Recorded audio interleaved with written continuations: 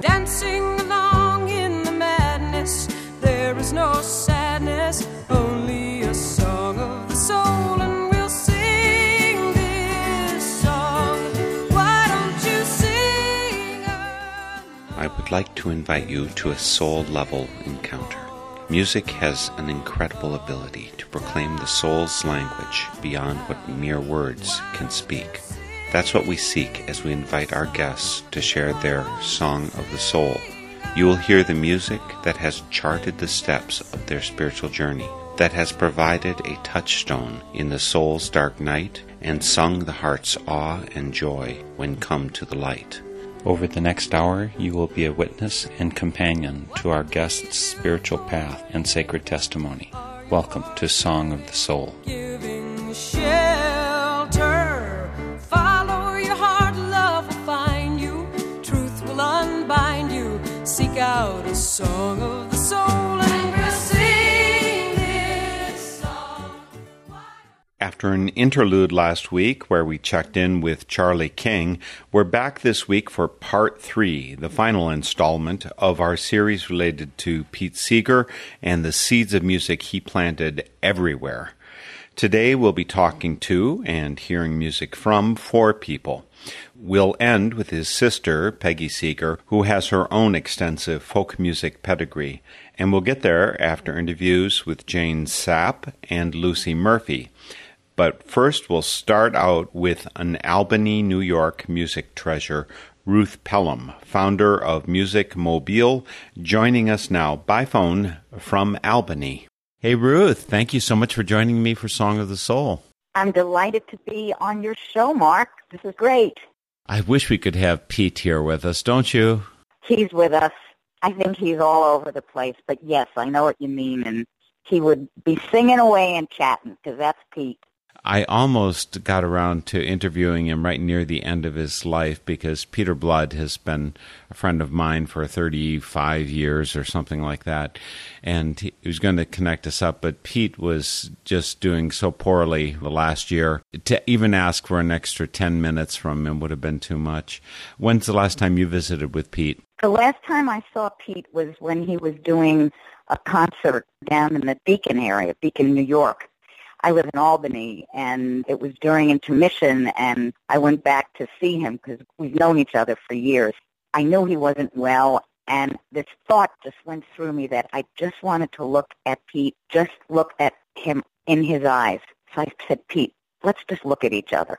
And we just looked at each other for maybe 10 seconds, and it was like seeing a blue sky and a sunset. I didn't even realize what his eyes truly looked at, because I never looked at his eyes that long, but it was just magnificent. It was just soulful and gentle and intimate, and I just hold that image in my mind. He's much taller than I am. I'm about 5 feet, and you know how tall Pete was, so if I looked straight on, I would see his chest.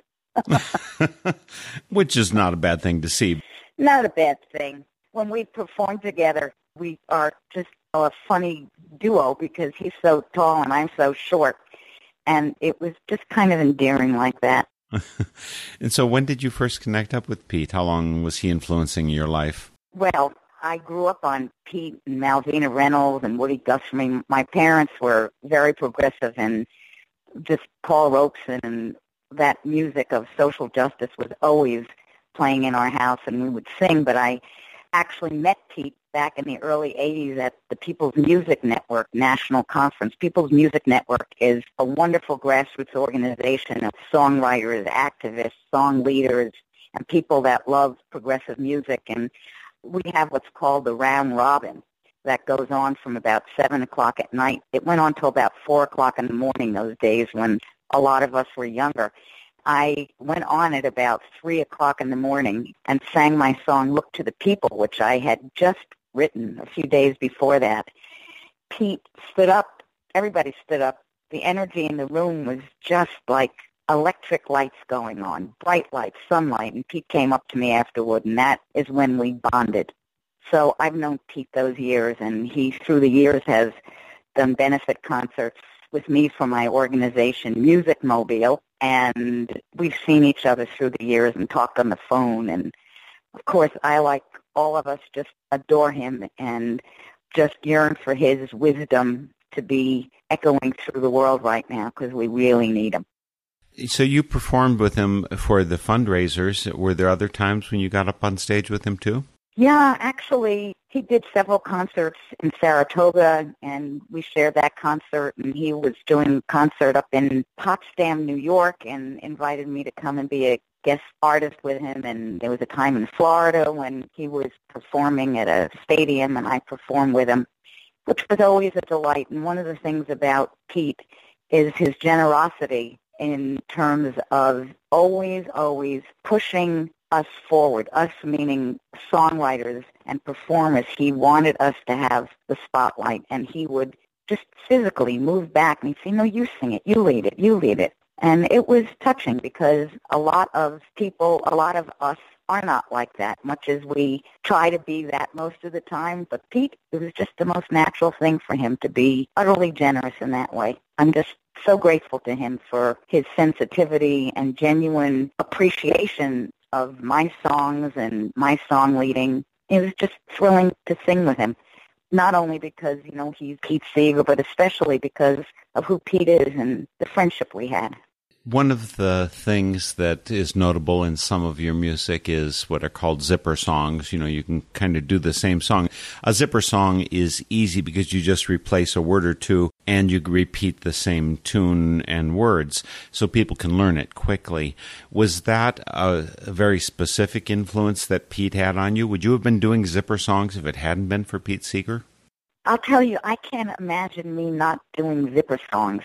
They just spill out of me, and the reason I do them is probably because I grew up on them, not just Pete's, but I remember driving in the car with my mom and dad and my sister Dee, and we were just always singing songs where you would fill in a line or fill in a word. And actually, over the years in my teaching with young people, zipper songs have been a really powerful way of involving people who sometimes don't speak up, the ones that kind of get lost, who are shy.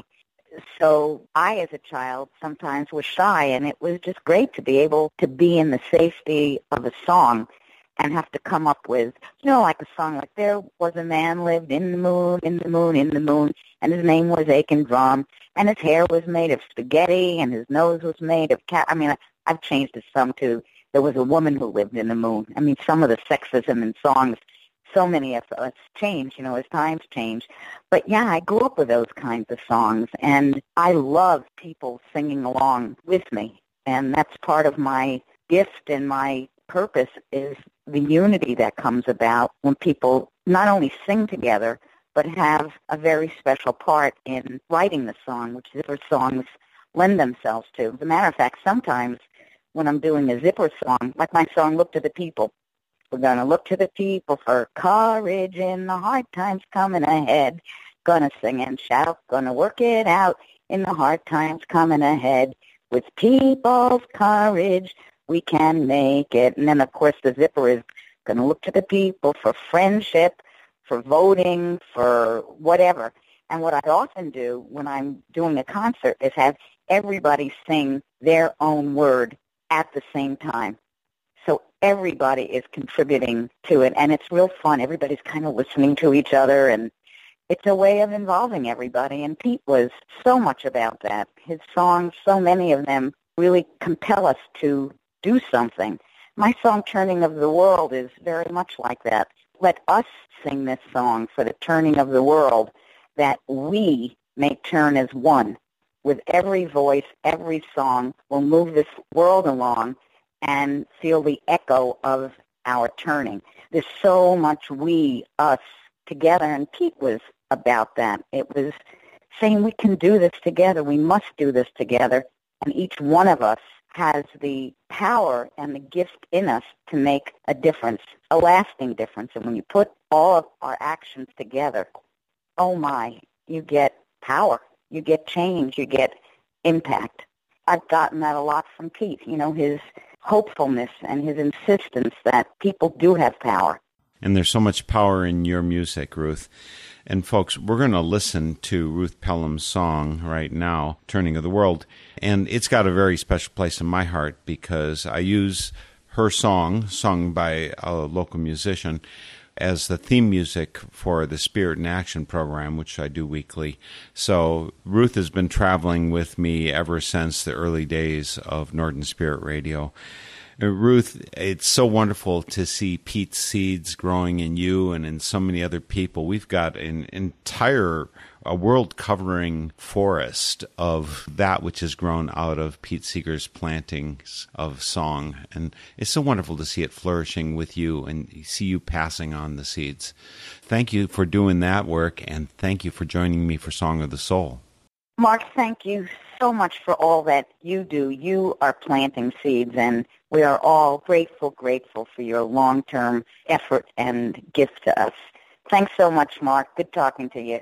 We'll find a link to Ruth Pelham on northernspiritradio.org. This is her song, Turning of the World, to remember Pete Seeger.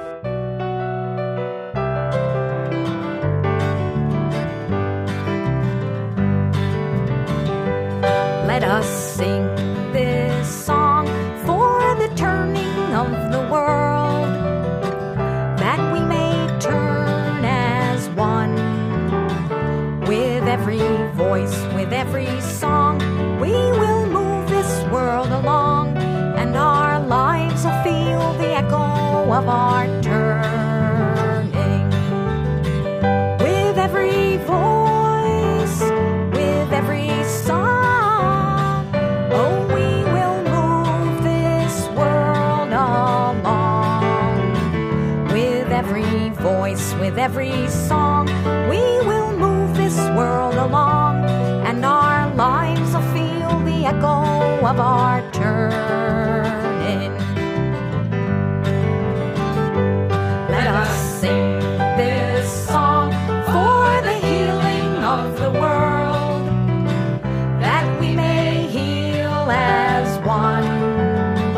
With every voice, with every song, we will move this world along, and our lives will feel the echo of our healing.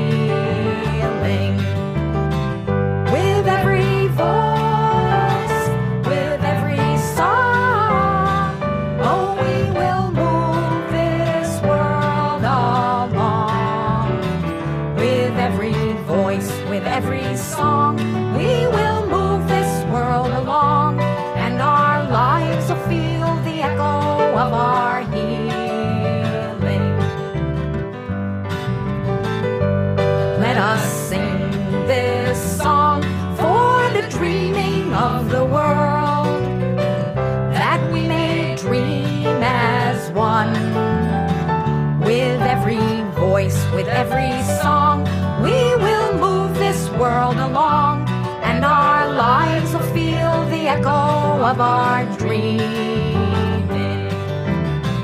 With every voice, with every song, oh, we will move this world along.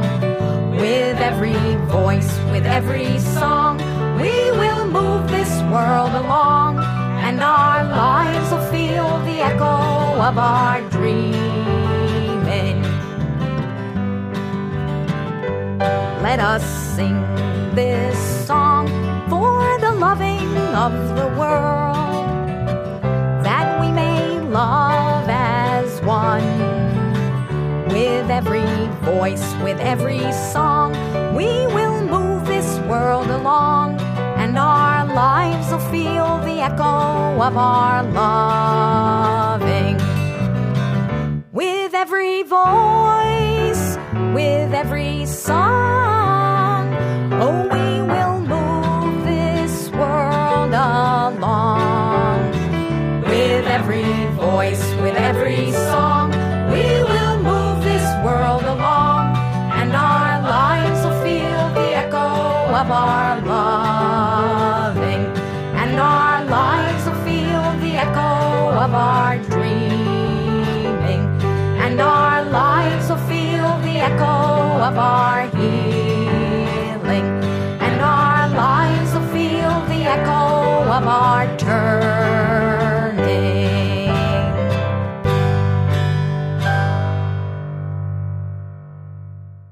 Turning of the World. Great visit with Ruth Pelham for our third Song of the Soul on the many generations of music planted and nurtured by Pete Seeger. We'll go right to the second of our four guests today, Lucy Murphy, a cultural warrior for the movement over in Washington, D.C., where Lucy Murphy joins us by phone. Lucy, I'm really excited to have you join me today for Song of the Soul. Wow. Song of the Soul, not of the mind or the heart. Yeah, Song of the Soul. Well, of course, it's patterned after the Chris Williamson song, which is the theme song for my show. I've known that song for so many decades and inspirational to me. I'll have to listen to it again. You've been so involved with music and certainly with Pete Seeger for many years. When did you first encounter him? I think I first encountered him at a Clearwater festival. Billy Vanover and Livia Drapkin, a performing couple, befriended me when I was part of a performing couple here in D.C. at the Folklore Society of Greater Washington, and they said, you should come up to the Clearwater. And so it seems like we were put on the program as Lucy and Vigo, and I met Pete and Toshi at that time, and then the students at Antioch Law School, which is now University of the District of Columbia Law School, but at that time, in the late 70s, they were supporting different progressive causes, and there was a group in the law school supporting the Stearns strikers, the Stearns miners in Stearns, Kentucky, and they put together a concert with Pete Seeger, Hazel Dickens, Ralph Rinsler, and me at the Lisner Auditorium, so I got to spend some more time with Pete. And then we were on the Sing Out Board of Directors in the 80s. That's sort of part of my experience. And so for that, you were performing as what? Lucy and Vigo was a short-lived experience in the 70s. And so for the rest of at Lisner, when I performed with Hazel Dickens, and not with them, but on the same stage with Pete Seeger, Hazel Dickens, and Ralph Rinsler, that was Lucy Murphy. And I was basically leading the audience in singing, which is something that Pete Seeger also does. I noticed your Lucy is spelled differently than other people's Lucys, L-U-C-I. My birth name is Lucille. I'm named for a favorite aunt by marriage, my father's brother's wife. So I got her name, and I was called Lucille all through elementary school, but then I got a volunteer job at a community organization when I was about 12 years old, and I worked in the office, basically stuffing envelopes and, things that they can trust 12-year-olds to do. And another volunteer in the office who was a Catholic seminarian decided I should have a saint's name. So he started calling me Lucy. So you tend in the saintly direction? Well, I like the meaning of Lucy, which means light. I like to think that I cast light on situations so that people can see them better. I love it. And you do it through your singing as well. And, of course, you have this sing-along aspect to you. Do you often perform with the D.C. Labor Chorus? Yes. I'm probably one of their most regular members. And how big a group is this? There are 40 people on the roster, but I would say 10 to 20 will show up for a given performance. I think we had 14 people this past Sunday. We were invited to sing at a very progressive church here in Washington, Westminster Presbyterian Church, which is also known as the Jazz Church in D.C. So we showed up for that.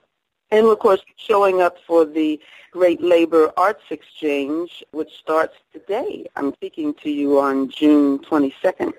And the Great Labor Arts Exchange is also an institution that Pete Seeger supported, and actually where he heard me sing, Ain't You Got a Right to the Tree of Life. And what's your history with that song? I first heard it on an early album that Bernice Johnson Reagan performed. It was before Sweet Honey in the Rock. She made an album when she was in Georgia, and the producer of that album became a pastor here in Washington, D.C., and we hit it off, and he said, I have an early recording that I think you would enjoy. And he gave me a copy of the record, and I heard that song, and then I learned that it was originally from the Sea Island people off the coast of Georgia and South Carolina. And then when I later met Guy Carawan, who collected the song and put it on his album and shared it with Bernice, he said that I sang it closer to the way the people sang it in Georgia and South Carolina. And you told me that when you sang it that Pete Seeger transcribed it or something. Was this not transcribed otherwise? No, Pete was good at that. I mean, he was a very accomplished musical person. He had a solid theoretical background, and he wrote it out from my singing. And it was put in Sing Out magazine. It was published in Sing Out magazine the way he wrote it out so that more people could pick it up and enjoy it. Sing Out magazine still exists, but how far back will we have to go to the back issues to find the transcription? They have an archive of all the songs, and I think you can just go to their website. I think they stopped publishing in 2014, but the website is there, and it's searchable. We're going to have you share this, and Lucy, we're going to get you back for Song of the Soul and listen to a lot more of your music, assuming you're willing. But in the meantime, folks, we're going to listen to Lucy Murphy. Lucy is Luci Murphy. This song is Ain't You Got a Right to the Tree of Life. She's leading the D.C. Labor Chorus. This was a function, the Great Labor Arts Exchange Joe Hill Award. Here's Lucy Murphy, Ain't You Got a Right.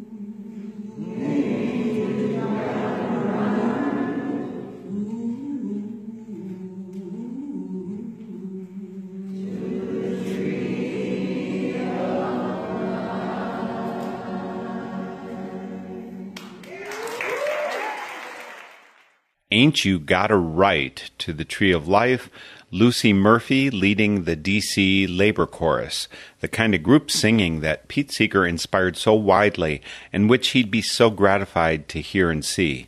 This is Song of the Soul, with the third installment of musicians remembering Pete Seeger in the way he lives on through their music.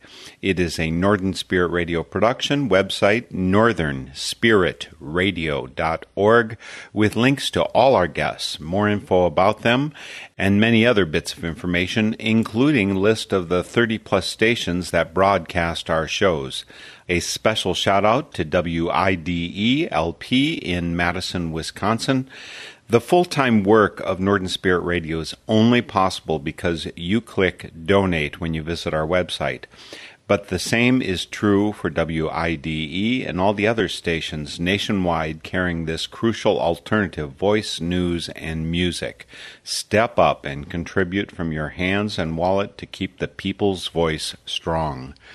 So, we've had 2 Pete-nurtured artists so far, 2 more to go. We'll end with Pete's sister, Peggy, but first I'm excited to welcome Jane Sapp.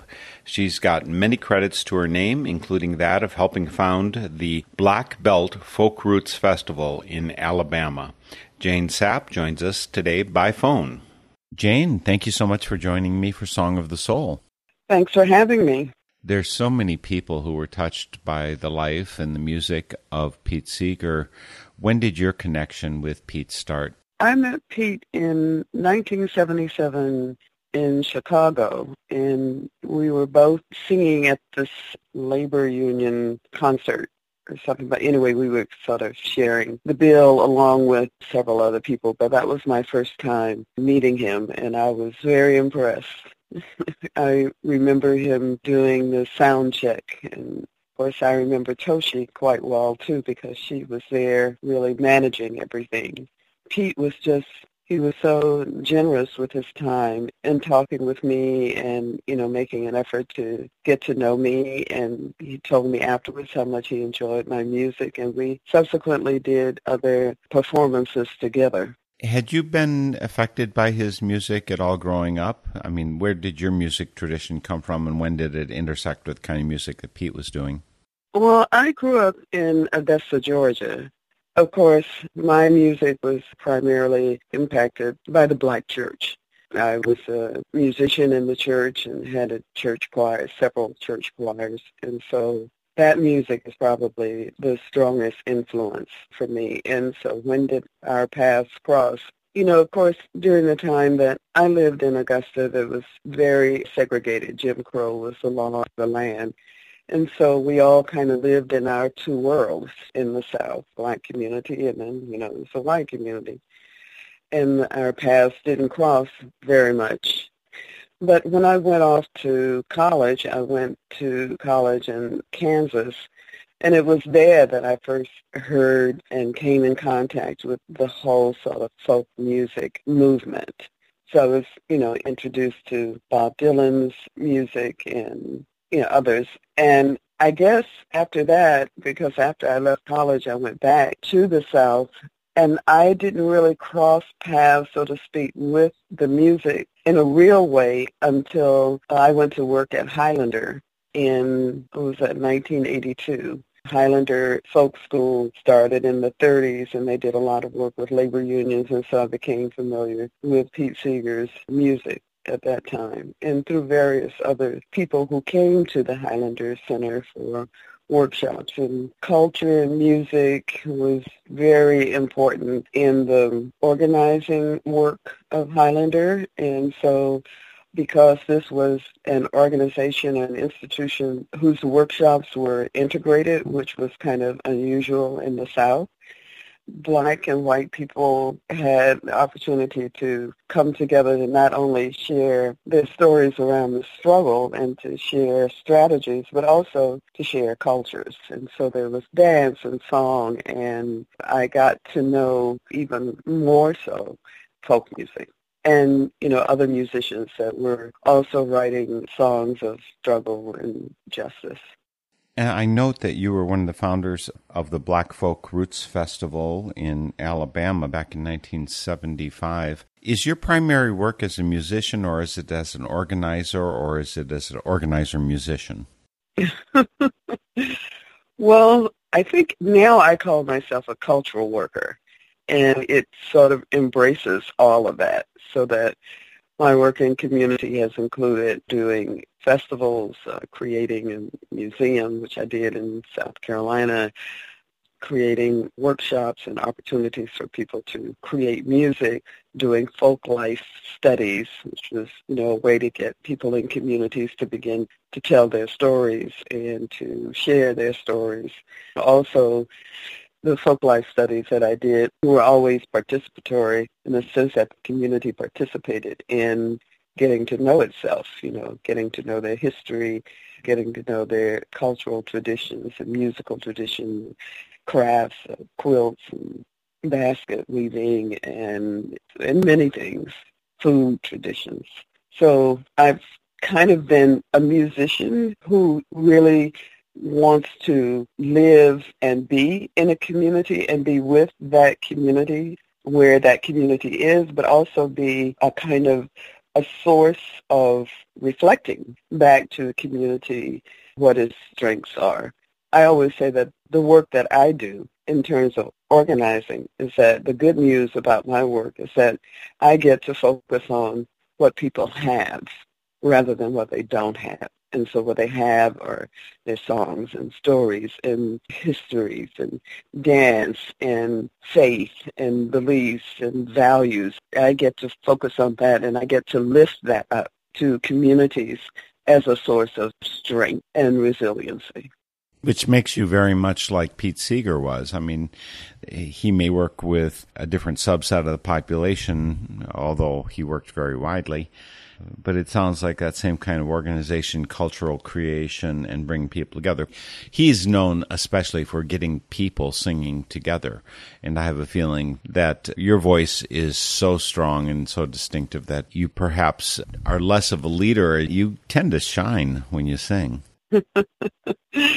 I love to sing. This is my favorite Pete Seeger story. I always had groups. It was either a chorus or an ensemble or some kind of singing group. And I didn't necessarily sing solos. Of course, I studied music in college, and I sang solos. But my preferred way of interacting with performers is by working with groups and, writing songs, having groups. And so in the 70s, kind of in the early 70s, I found myself without a group. And when I met Pete, again, I had been invited to come and sing. That was in Chicago, and I was, again, singing by myself. It wasn't a lot of fun for me. So it was at another concert that we did in Chicago. I can't remember what year it was, but anyway, backstage, Pete and I were talking, and I said to him that I felt like this would probably be my last performance, especially, as a solo performer, because it just wasn't a lot of fun for me to sing by myself. And so I talked about how much I loved choruses and, and coming out of the Black church tradition of congregational singing and call and response, and just kind of that kind of interacting, with the music and with song. And so, he sort of looked at me. I should have figured it out myself, but, he said, "Oh, well, why don't you just make the audience your choir?" And I said, "Ding, ding, ding." I mean, it was like, yeah, of course. Once I sort of got mindset, so it was like being back in the church or being back with my groups and just thinking about how I would lead people in song. So I did that, and as I said, the rest is history, and I then continued to sing and perform. But Pete's words about make the audience your choir, so I think of that always. I love getting people, like Pete, I love getting people to sing along with me.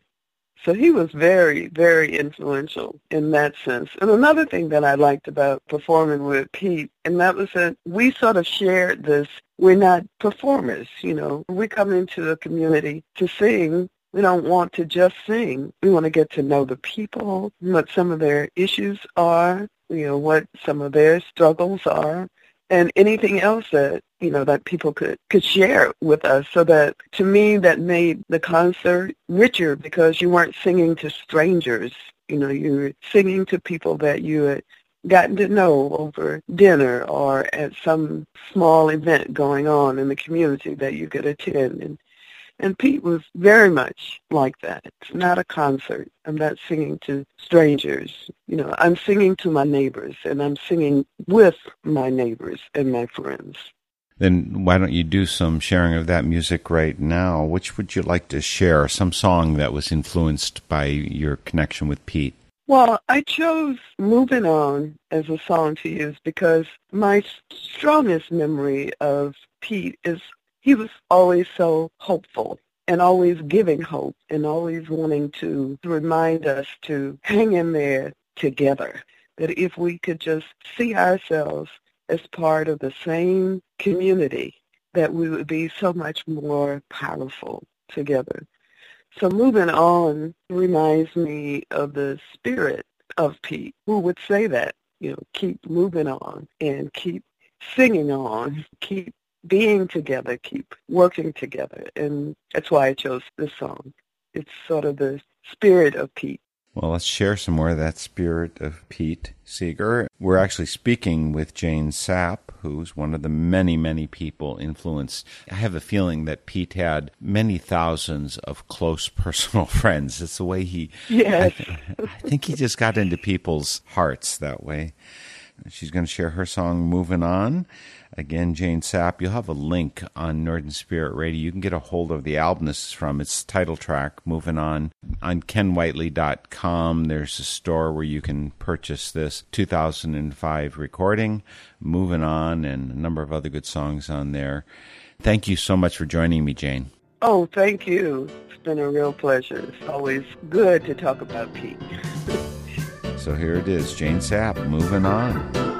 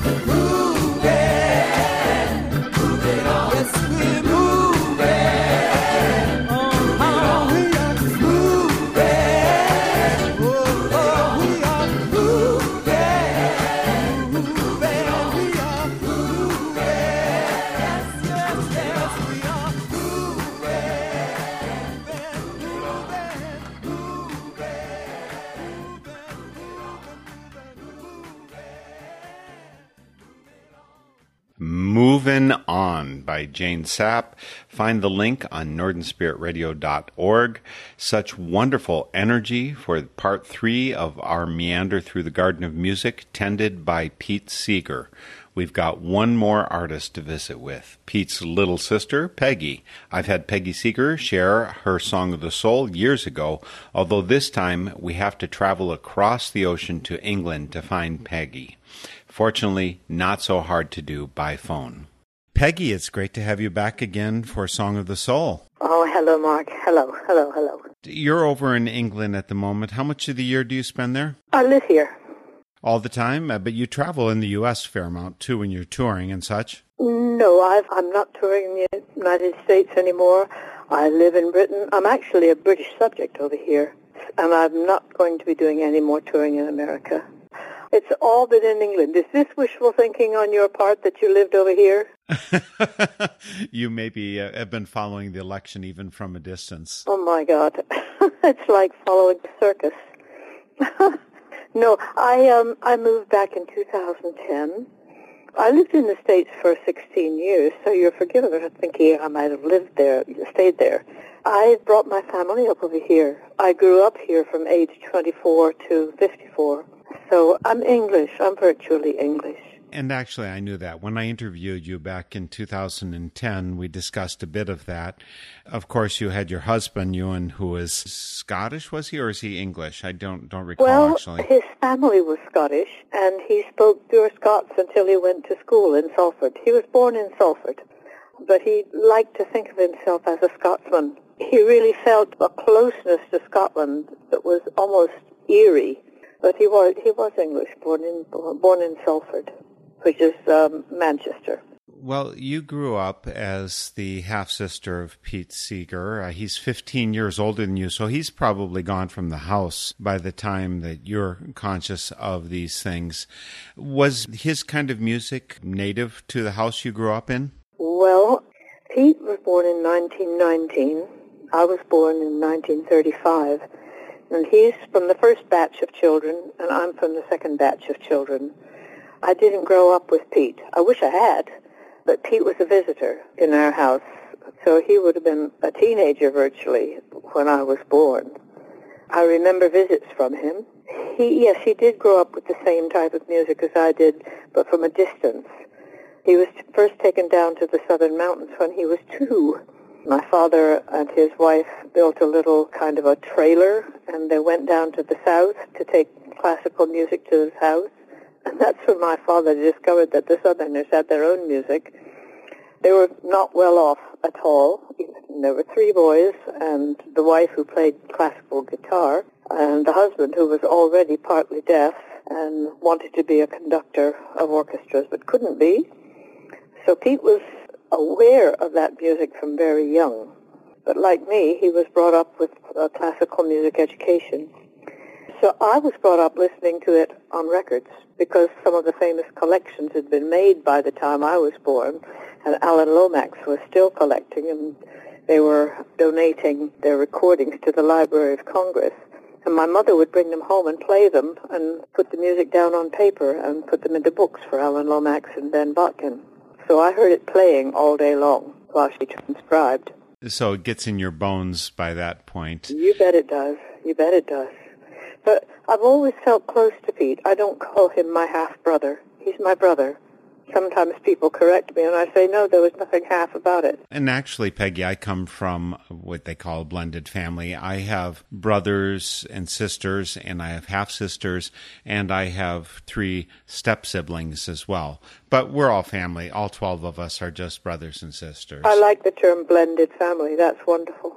So, Pete, did he have any formation to give you about instruments? I mean, banjo or any other instrument? Did he bring it home and say, hey, little sis, let's get to work on this? Yeah, well, we didn't live in the same house. He came down with his banjo from my earliest memories. He visited. But my first instrument was the piano. My mother gave me piano lessons. Second instrument was the guitar, which I started playing at the age of 10. And at age 15 or 16, my brother Mike got shingles in his eyes and had to lie in the dark for 6 weeks on his back. And to give him something to do, my mother bought a banjo and had me read Pete's banjo manual to him out loud upstairs in the dark room. And that's how I started playing, too. I got interested in it. So we shared a banjo for 2 or 3 years.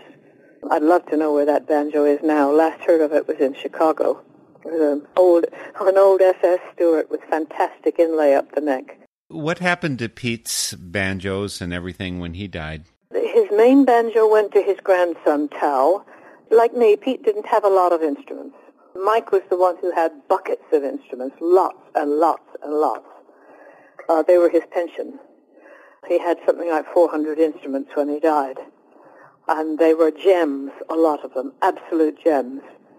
But Pete's long-neck banjo went to Tal. Well, you're going to share a song that you wrote about Pete. Of course, you performed with him at various points. You two would get up on stage, and I mean, your paths crossed frequently, even if you grew up in separate households and he was already an adult. I assume you never rode the trains with him and Woody Guthrie. Good Lord, no. No. I would have liked to. I would have done if I'd been older. You know, I was quite adventurous. But we weren't on stage much together. I went to hear his concerts, but he had such a different concert technique from me that it never would have worked. But you did write a song about him, having sat in the concerts with him, and so let's talk about It's Pete. Well, I wrote it for his, I think I wrote it for his 90th. No, it wasn't his 90th. I wrote it because he and I were going to start singing together. And I've always just absolutely loved him and been amazed at his ability to get everybody to sing. He could get anybody to sing, literally. He could even get Republicans to sing it when he was singing a Democratic song. And so I wrote it with my partner, Irene Piper Scott. I wrote it with a rather lamentable tune, and she objected to the tune. And I changed the tune completely, so that's why I give her credit, because I would have had the lamentable tune still if it hadn't been for her. And I recorded it with my son, Neil, and with his wife, who plays the oboe on it. And the oboe is an odd instrument, but there you are, that's what it is. And there's a great video out on YouTube. And folks, I'll have a link to Peggy Seeger's video about her song, It's Pete, on the NorthernSpiritRadio.org website. Just come and I'll link you to it, or you can search Peggy Seeger, It's Pete on YouTube, and you'll find it as well. It's delightful. I particularly like the first 2 images, Mount Rushmore. Maybe we should not do a spoiler and tell them what the second image is. The imagery was made by a man called Stig Vernon here in Oxford. I guess I detected that British sense of humor going on. Well, I am British. Yes, and it shows up in the video. So, folks, you'll have a great time watching the video and listening to the song, but we're going to listen to it in just a moment. And Peggy, I'm so thankful you joined me again. I'm sorry to hear you're not touring in the U.S. anymore. You know we miss you, but I guess with YouTube we can connect up anytime we need to. Yeah, well, if you check the website, which is www.peggyseeger.com, you'll see there's been a biography about me, and my memoir is coming out in October, and both of them are or will be available in the United States. Well, that's great. So thanks again for joining us. Keep up the wonderful music and the wonderful energy, and would you please pray for the United States? We need some kind of a miracle going on here, okay? We do, too. I'm kind of aware of that, too. Okay, Mark. Thanks for calling. Thanks, Peggy. So here it is. Peggy Seeger, It's Pete. Thanks again, Peggy, for joining us for Song of the Soul. Okay. A bunch of rocks sitting on a hill, doing what rocks do, sitting still. On a stone nearby there's a lanky man with a long-necked banjo in his hand. Now normally rocks don't do a thing, but one by one they begin to sing. It's Pete, strumming his banjo, stamping his feet. That lanky man comes down your street. What do you know? You're singing. Now Now down in the cemetery, folks don't move. They just lie there in their groove. Sitting under a tree, there's a lanky man with a long-necked banjo in his hand. Now normally dead folks don't say a thing, but ghostly voices begin to sing. It's Pete, it's Pete, strumming his banjo, stamping his feet. That lanky man comes down your street. What do you know? You're singing. There's a place nearby not far from here where folks can't talk and folks can't hear. Here he comes, that lanky man with a long-necked banjo in his hand. Like an angel choir, like birds on the wing, all these folks begin to sing. It's Pete, strumming his banjo, stamping his feet. That lanky man comes down your street. What do you know? You're singing.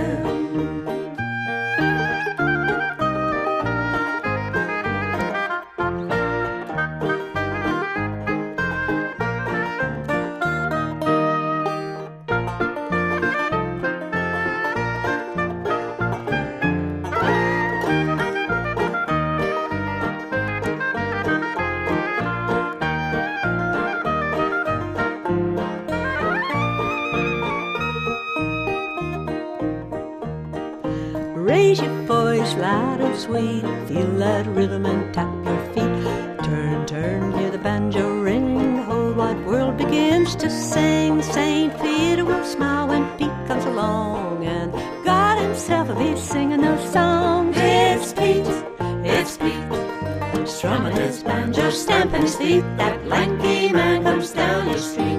What do you know? You're singing. That lanky man comes down your street. What do you know? You're singing. All of us singing together about Pete Seeger. Thanks to Peggy Seeger for joining us to share It's Pete. Her site is peggyseeger.com. A great big thank you also to Catherine Thomas for producing this 3-part memorial on Pete Seeger, and we'll see you all next week for Song of the Soul. The theme music for Song of the Soul is by Chris Williamson, and it's called Song of the Soul. My name is Mark Helpsmeet, and this is a Northern Spirit Radio production. You can listen to this program again, track down the list of songs included, and a whole lot more on my website, northernspiritradio.org. And I invite you to share your Song of the Soul with my listeners. Just contact me via my website. And please, join me weekly for Song of the Soul. You can be happy, let in the light, it will heal you, and you can feel you, and sing out a song of the soul.